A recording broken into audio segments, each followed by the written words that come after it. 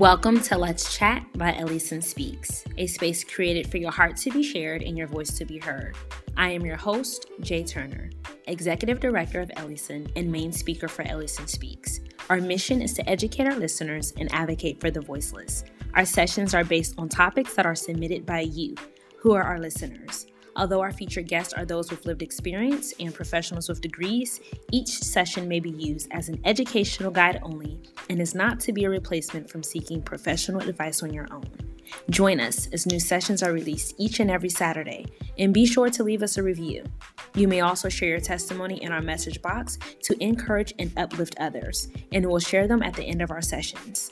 To get involved and stay connected, visit our website at ellison.org.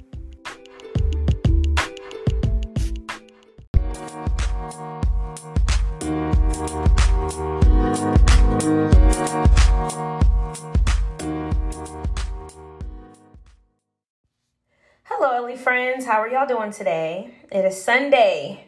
Beautiful out, and it's Sunday. Yes, it is Sunday.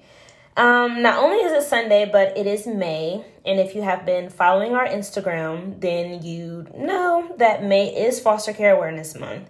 And all month, we will be intentional with praying and prayer for people groups within the child welfare community.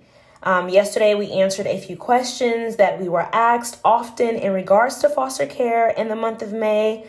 And so today we are answering the question of why should we pray for the system? We know that a few weeks ago, our sweet young Micaiah Bryant was killed by a Columbus police officer. And if you watch the news and seen what's been on social media, then you know the conversations that are being had and the opinions that are being shared on all of this. It shows a system that failed her. It shows a broken system that needs fixing. And it just shows a system that needs to be held accountable. So here at Ellison, we decided to intentionally pray on and off social media for the child welfare system and those within the community. So the question is, why should we pray? So as Christians, and as believers, we are called to be intercessors, which means to pray to God on the behalf of others. So we want to pray and petition for others. We should pray because God wants to be invited. He wants an invitation. He wants to pour out his love and ability to heal, restore, and provide. He's been shut out this land, this territory of the child welfare system. There are so many agencies, facilities, organizations, homes, and people who have shut God out or have never invited him in. I remember working at a residential facility who had a powerful mission and vision statement, but no legit programs, nothing set in place for the youth living there so that they're able to be successful leaving. I remember watching a 13-year-old walk around this pod she was temporarily placed in for her stay. I remember seeing her ask every staff in the pod boldly if they believed in God. And it wasn't surprising to me that they had not only hesitated, but they said no. It broke my heart because how can you truly serve? How can you truly advocate? And how can you truly love on these children if you don't believe in God? Because God is love who gives truth and brings light. So God he wants to be known. He wants to pour out his love. We should pray to stand in the gap, to bridge the gap between a broken system and the community of believers. If we had more believers with a greater awareness and the tools to serve, this temporary place, which is foster care, it wouldn't be as bad or broken. I feel that we all need our hands on deck, but our hearts need to be open to receive what God may ask of us.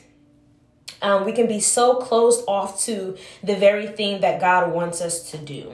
So that's a part of why we should pray. And as we pray, God is able to take control and do the work that we cannot do without him. We know that when we pray, not only will things change, but we change. And when we change, others see and are inspired to change themselves, which lead to more servants, more advocates, and open homes. When we pray, God is able to extend his hands through us, which means he is able to use us for his great work.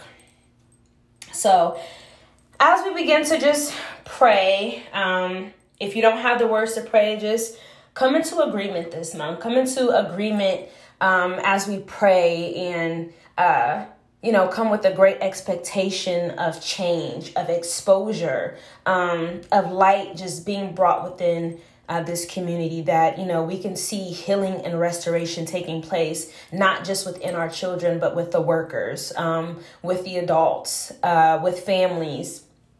So, Heavenly Father, before we begin to intercede for the people, groups of the Child Welfare System, I want to say thank you. Thank you for the grace needed to do your will. Thank you for wisdom and strength, courage and love. Father God, I praise you for your faithfulness, your compassion, your mercy and grace. I praise you for being the God who heals, mend, and restore our hearts and our lives. As we dedicate this month to intentional prayer, we invite you in to do the work that we cannot do alone. God, we invite you in and ask that you have your way. You've called us to be intercessors who stand in the gap because you want to pour out your great love, healing, and restoration. So God, do it. Shift hearts as we pray. Gather up a people who will be full of strength and courage to do your will in the land of oppressed and orphaned children. Holy God, we come with great expectation of you and your promise to save. No longer will Satan rule this land of the broken system. No longer will children be bound by their trauma. No longer will heartless people be entrusted with our children's lives. No longer will we sit in fear. I rebuke the assignment the enemy placed on the lives of our children. I bind and rebuke his schemes in Jesus' name.